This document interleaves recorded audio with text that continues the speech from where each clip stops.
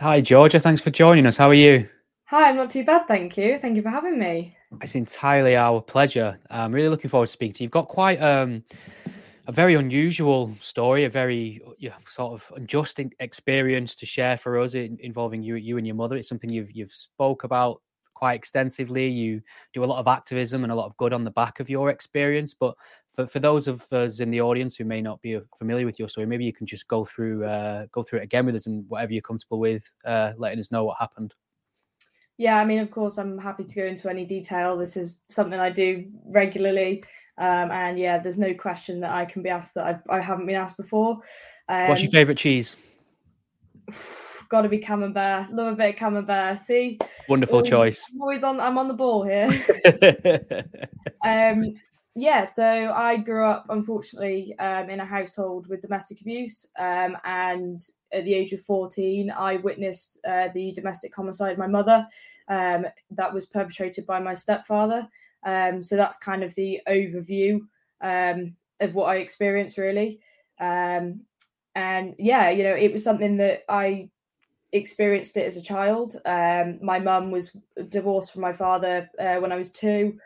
She met a partner after that who was also he was quite physically abusive, mostly towards me, growing up, and it was quite an intense period of time. After my mum left him, we had a period of time on our own, and then when I was around 7, my mum met my stepdad. He was a farmer, very well known in our town, which is a very small farming community. And everyone sort of knows everybody. Yeah, very well known, well respected man, for many reasons. He's a farmer, had his own farm, and yeah, charming, pleasant. You wouldn't really look at him in any other way. And sort of he was almost the perfect man. But realistically, he wasn't. He was incredibly charming when they met. He would take me around the farm. He'd take my mum out. He'd do things. Put in a lot of effort, as you normally do at the start of a relationship, anyway. But unfortunately, this was a very much a sort of mask for what he really was like. And slowly but surely, he began drip feeding a lot of coercive control into the relationship. Their relationship he was never physically violent, particularly. He was a big guy. He was, 6 foot, farmer, strong, ex-rugby player. He was a well-built man. And my mum was only, 5'5", very small, slim build woman. So, he didn't have to necessarily physically abuse her to intimidate her.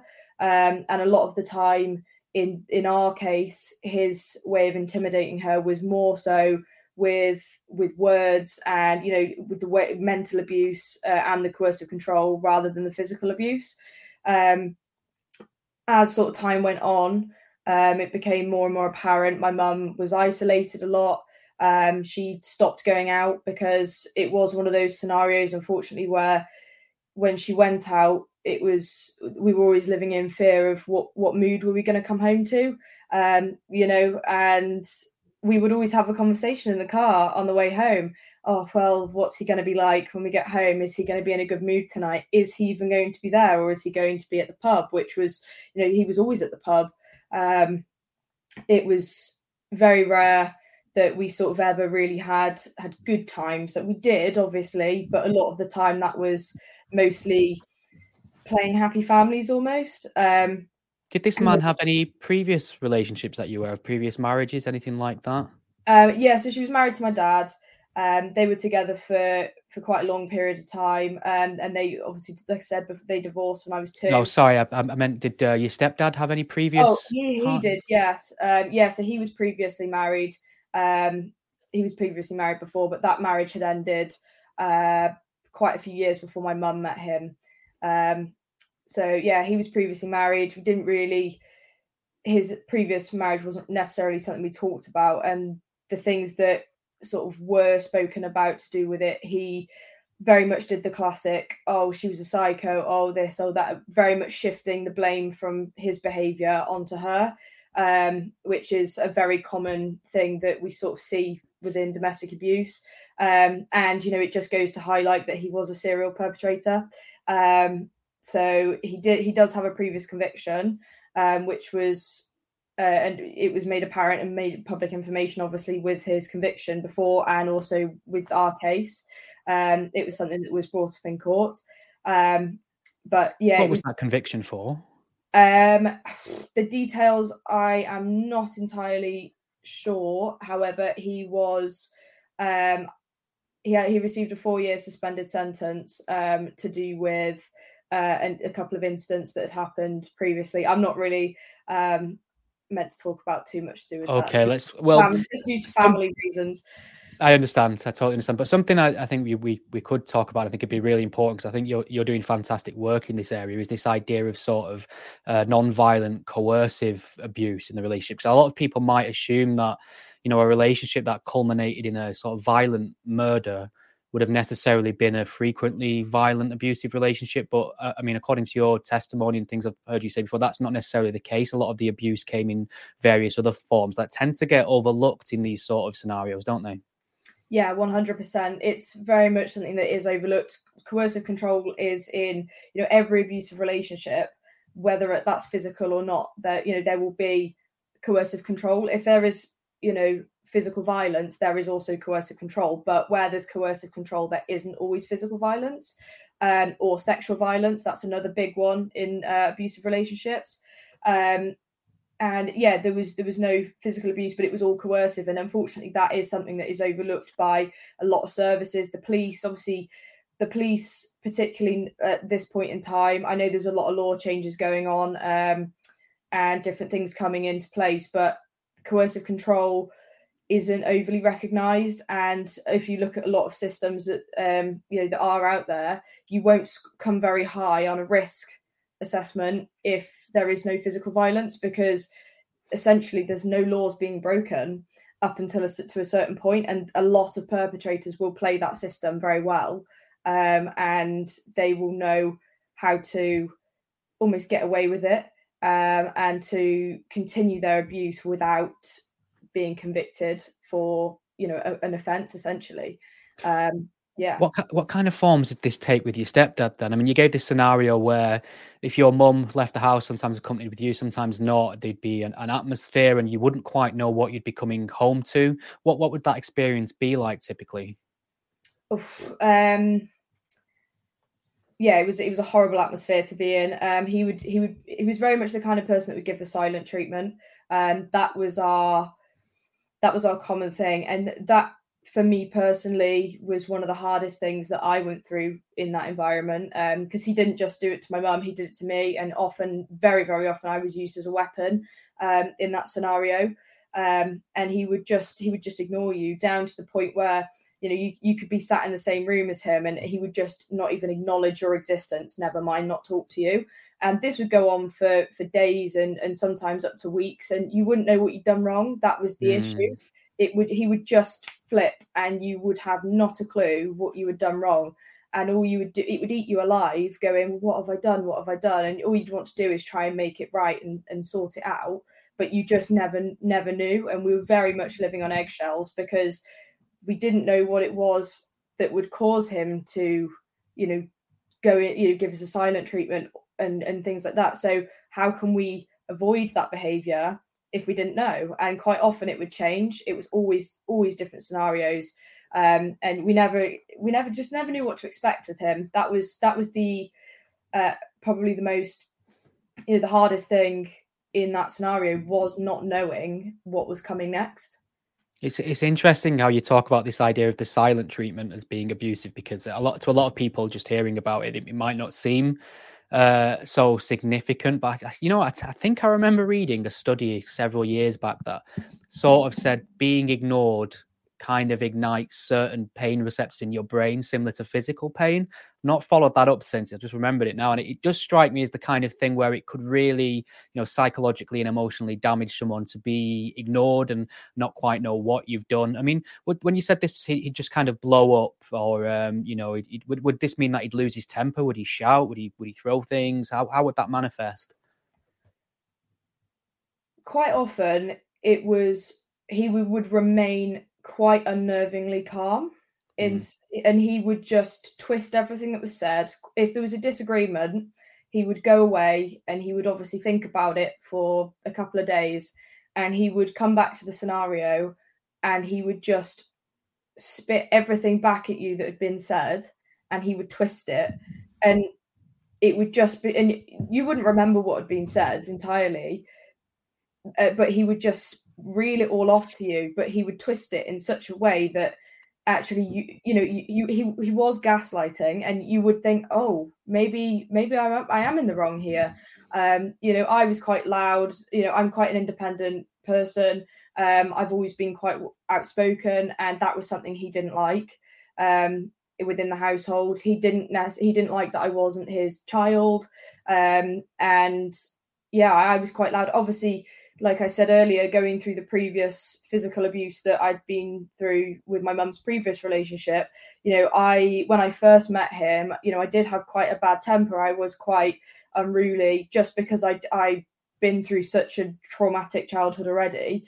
And that was something that he really took advantage of. For example, one scenario that happened was we were sat around the dinner table talking, and he said that I was never going to grow up to be strong, and I was going to be weak, all because my mum didn't breastfeed me.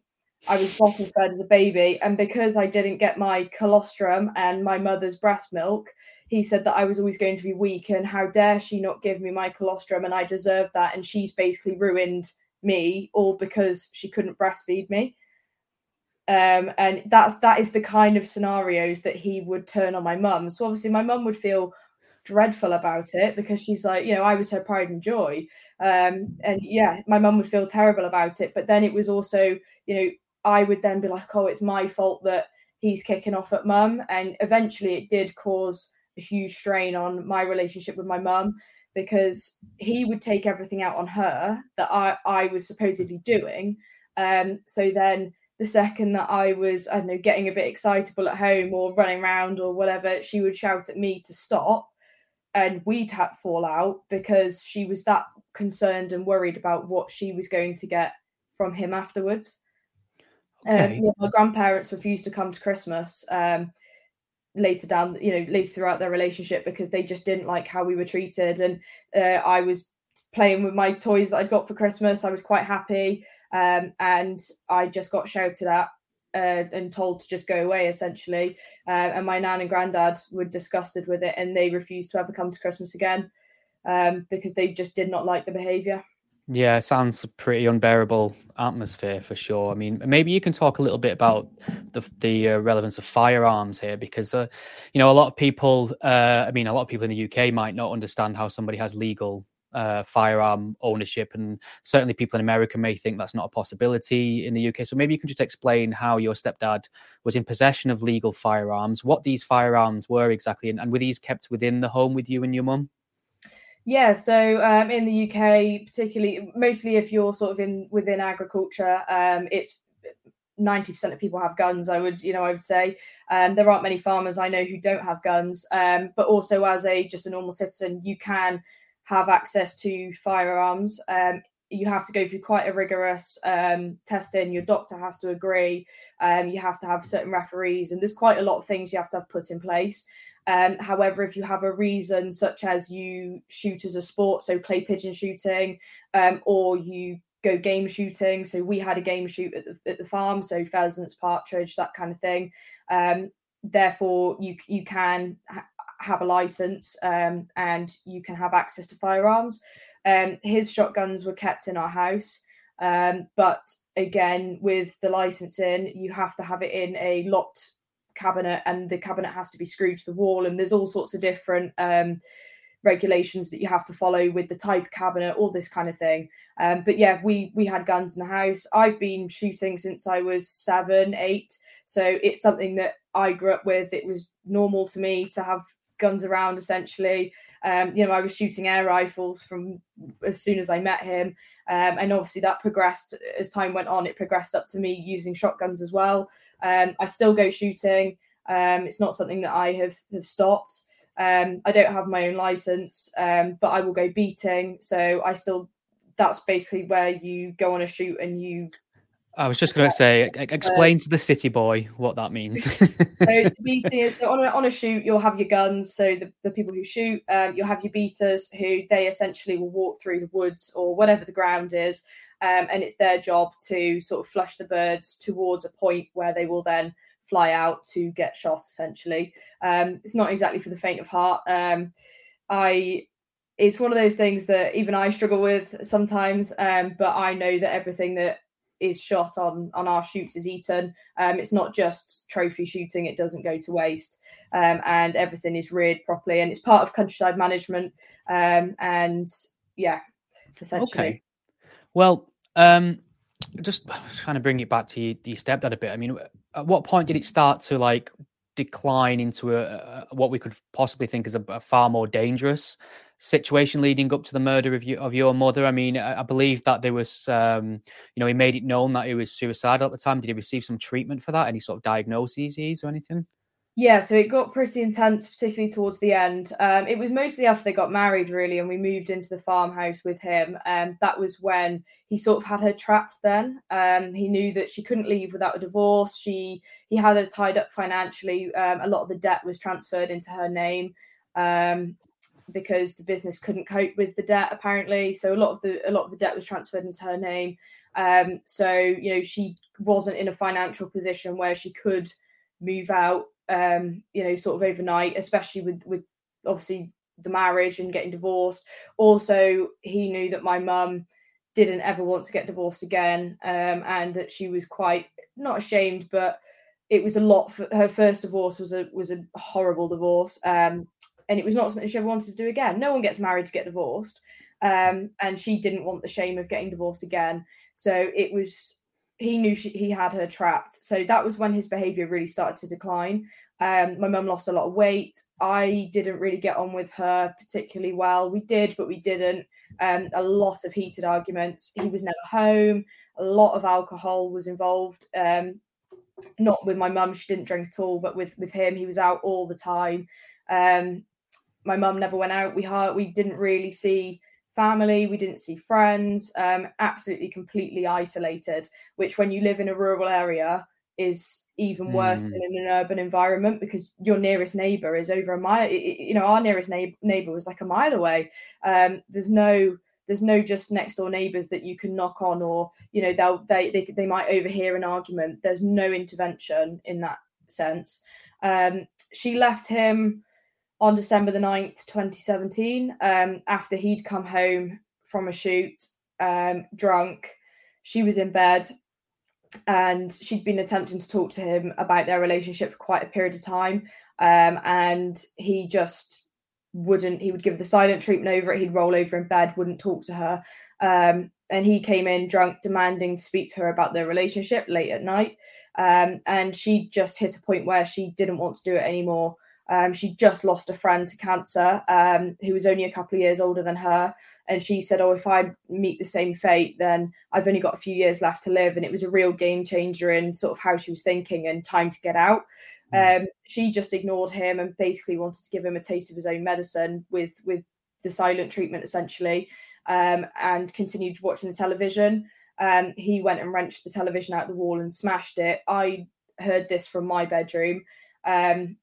He left saying he was going to divorce her if she let him leave. He left, but before leaving, he'd gone downstairs and gone into the gun cabinet, which was kept in the cupboard underneath the staircase. He was stood at the bottom of the staircase, breaking the gun, putting it back together, which is it's a very familiar sound, and it's not something you can mistake very easily at all. Is this an intentional intimidation tactic then? Yeah, 100%. Right. There was no reason for him to need to go into his gun cabinet at that point in the night at all. He tried to say that he was just putting his guns away after a day's shooting, but he never did that. He always left his gun out overnight in pieces because they have to be cleaned. So he'd clean it the next day and then it'd be put away. So there was absolutely no reason for him to go into that cabinet. And immediately after doing that, he stomped up the stairs incredibly slowly and burst through the bedroom door, which obviously, that's 100% a fear tactic and an intimidation tactic. When I managed to get into the bedroom after he left, I don't think I've ever seen my mum so petrified in my entire life. She was violently shaking. She could hardly put a sentence together. All she could say was, "I thought he was going to kill me." And that was when we made the decision to leave. Did he? Sorry to interrupt. Did he have the gun in his possession when he did this, or did he leave the gun downstairs and No, go in? he did leave the gun downstairs, Right. but it was a period of time that he was breaking it and putting it back together Yeah. at the bottom of the stairs. He left, and we decided that's it, we need to go. And between leaving and him murdering her was just a period of 6 weeks, 49 days, I believe. I can't remember the exact amount of days. But yeah, it was not long at all. Where did you go though? I mean, did he catch up to where you'd gone, or did you have to return to the farmhouse at some point? We did go back over periods of time.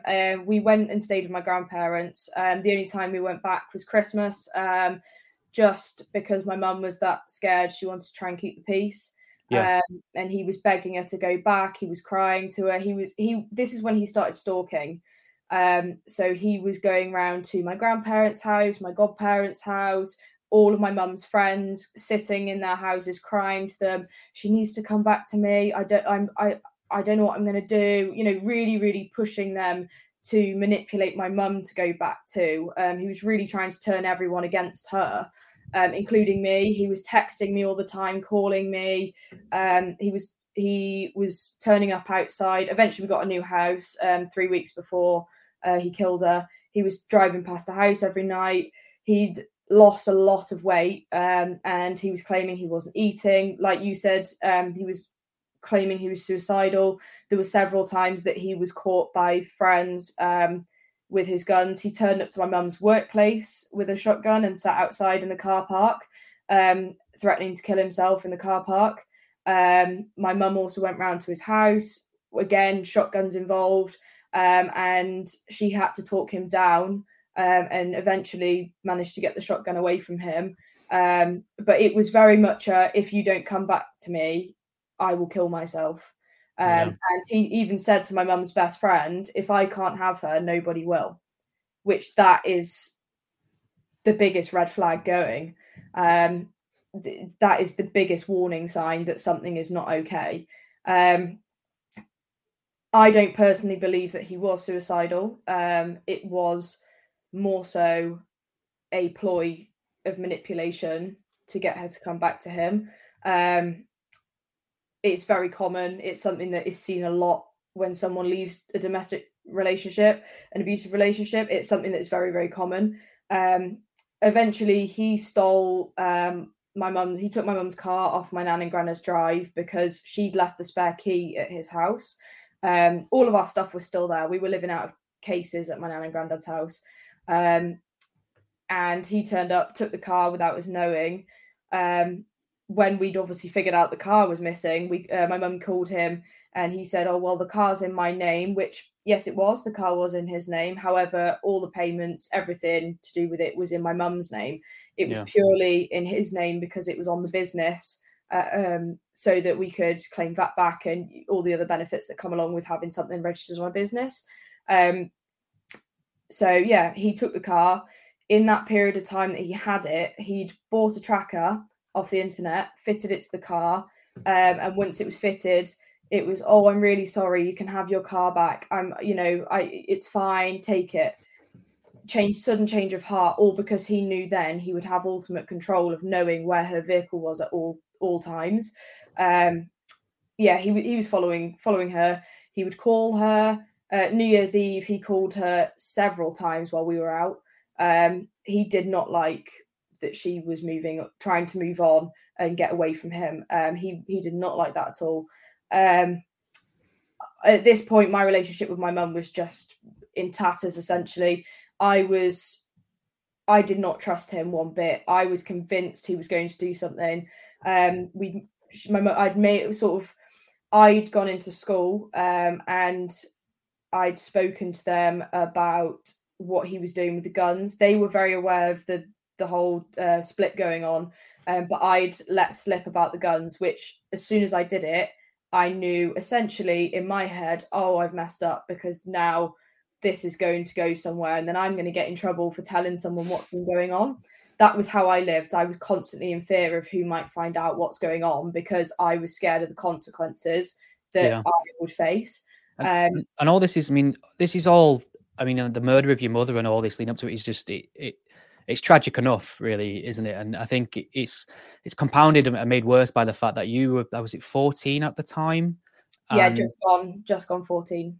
And you were there to actually witness it as well as it happened, which is unthinkable for most of us. And I mean, if you're comfortable talking about what happened that day, I mean, I'm sure people would be interested in hearing it, of course. But I mean, to most of us, that's an unthinkable thing that obviously your mother should never have had to experience, and someone who's 14 definitely shouldn't have had to experience as well. Yeah, I'm happy to talk about it.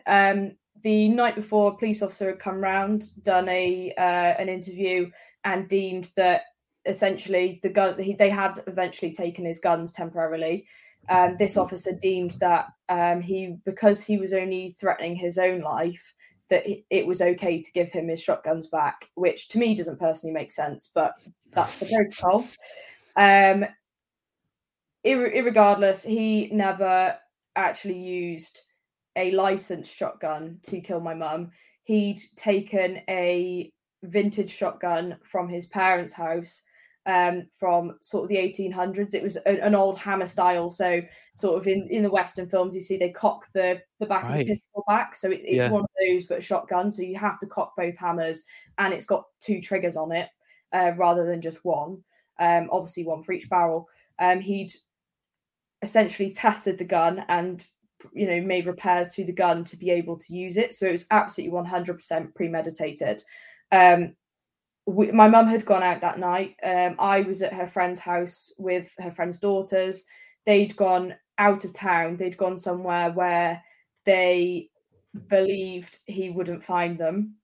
Obviously, he had the tracker, which we didn't know about. Jesus, yeah.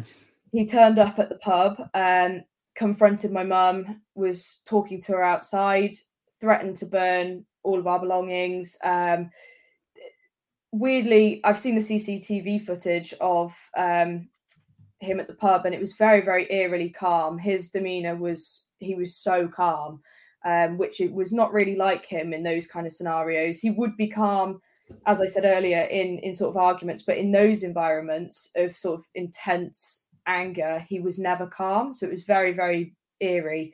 My mum finished her drink, wasn't really bothered after he'd left. I'd had a phone call with him, as she'd got in contact with me. Georgia, I think he's tracked the car.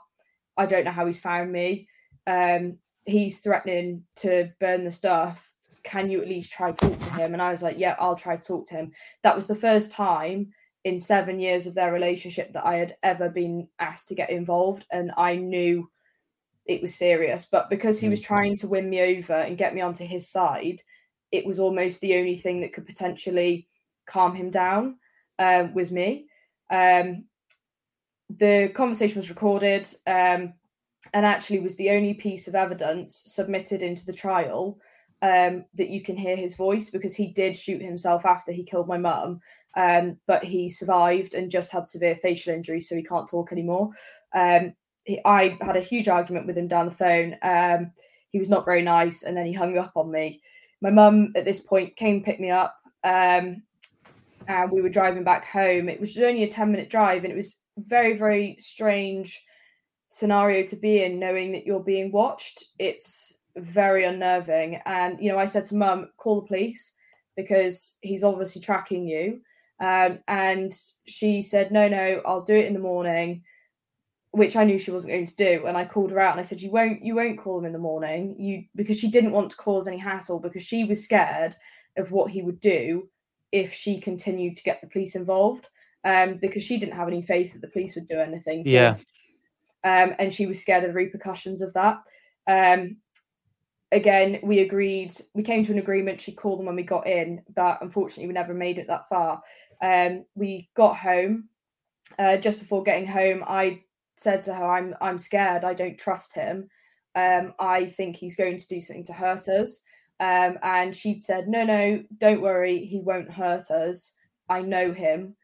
And I just heard one of the last things I ever said to her was, I wouldn't put it past him. And not even 5 minutes later, we pulled up onto the driveway. Before we could even get out of the car, his truck had pulled up behind us and blocked us into the driveway. The interior light was on in our car, so I couldn't really see too much outside. My mum had looked into the rear view and said, "Oh my God, he's here." I'd immediately gone, right, I need to call the police here. This is it. This is go time, essentially. This is like the precipice. He'd got out of his truck. He'd come to the driver's side window, and he'd started banging on the window. Well, it was 11 o'clock at night, with it being dark outside and light in the car, I couldn't really see outside. All I could see was sort of a long metal object in his hands, which I believed at the time to sort of either be a shovel or a piece of scaffolding. It was a pipe of some description that I could see. I jumped out the vehicle because my mum was obviously trapped in the car with him being at her door. And my plan was to essentially move him away from the door so that she could get out, so at least she could run away, and we could deal with it when she wasn't trapped. I'd gone round to the front of the car, and just as I'd sort of got past the registration plate, while trying to unlock my phone, which my thumbprint ID decided it didn't want to work, so I was struggling to get in and struggling to get onto the police. Just before I got to him, he shot through the window, and the first shot went through the right tricep, into the chest, and sort of through her lungs. And then he shot her again, and that came in through the neck and sort of exited out the armpit, severed the spinal cord, main arteries, all that kind of thing. In a shotgun cartridge, for anyone who doesn't know, there can be up to 100, maybe even more lead pellets within this one shot. So she's had 2 of these fired through her body. It obviously, I know, particularly with my gun knowledge, I know someone getting shot from that range, it was point blank, you don't survive. So I immediately knew that's it, game over. He turned on his heel and I chased him back to his car. I jumped on him, and all that in that moment I could think to ask him was why. That was all that was coming to mind was, well, why have you done this? What was the need, essentially? He didn't obviously want to speak to me. He walked away, got back into his truck. I followed him the whole way, trying to get him to talk to me. I stood in front of his truck and I banged on the bonnet and I was like, just tell me why you've done this. And I just heard the engine tick over, and there was a little voice in the back of my head that said, just move. Couldn't tell you why, but it's a good job I did move, because he wheel span off and he probably only missed me by a couple of inches with his truck. I'm incredibly lucky that I didn't get run over. Wow. I'm also incredibly lucky that I didn't get shot. The police did say that if I'd been in the vehicle and I hadn't got out to try and help my mum, the chances are I'd either be severely injured or I could even be dead. So I'm incredible, and this was seconds. I'm incredibly lucky that I escaped with my life. And the fact that I chased him, I don't quite know what possessed me to do that. But I did. Far more tenacious than any 14-year-old I've ever known, especially even myself. I can't imagine. Well, George, I'm devastated to say that we've run out of time, unfortunately, but I'm very grateful for the work you're doing and sort of shining a light on this, especially the aspects of it, the kind of coercive abuse that goes unnoticed and then can bubble up into something far more tragic. And I'm always amazed by people who have clearly had something pretty horrible happen in their life, but they've sort, you forgive them for just trying to get on and move on from it. But the fact that you're out there and using your story to help other people, I think it's a great thing. So thank you very much for speaking to us. I appreciate it a lot. Thank you very much. I mean, I was back in school. It was a Friday night and I was back in school the Monday morning. I was just on it. I sailed ahead, and all I've tried to do since That's amazing. Is just carry on my mum's legacy and live the life she'd want me to live. I know full well she wouldn't want me to be wasting my life. She'd want me to have the best life I possibly can. I'm still young, and I just need to go and grab every opportunity that I can. So that's essentially what I'm attempting to do. And I think it's such a nice thing it's such a good thing to be able to show people, particularly victims, that there is a life after domestic abuse, because so many people come out of it just thinking that they've got nothing. When you can build a good life, you can rebuild, you can be happy, and you can move on. That's a great message to end with, Georgia. Thank you very much. I've been so impressed with your character and your knowledge and all this. It's been great to speak to you. Thank you very much. Thank you very much. Take care.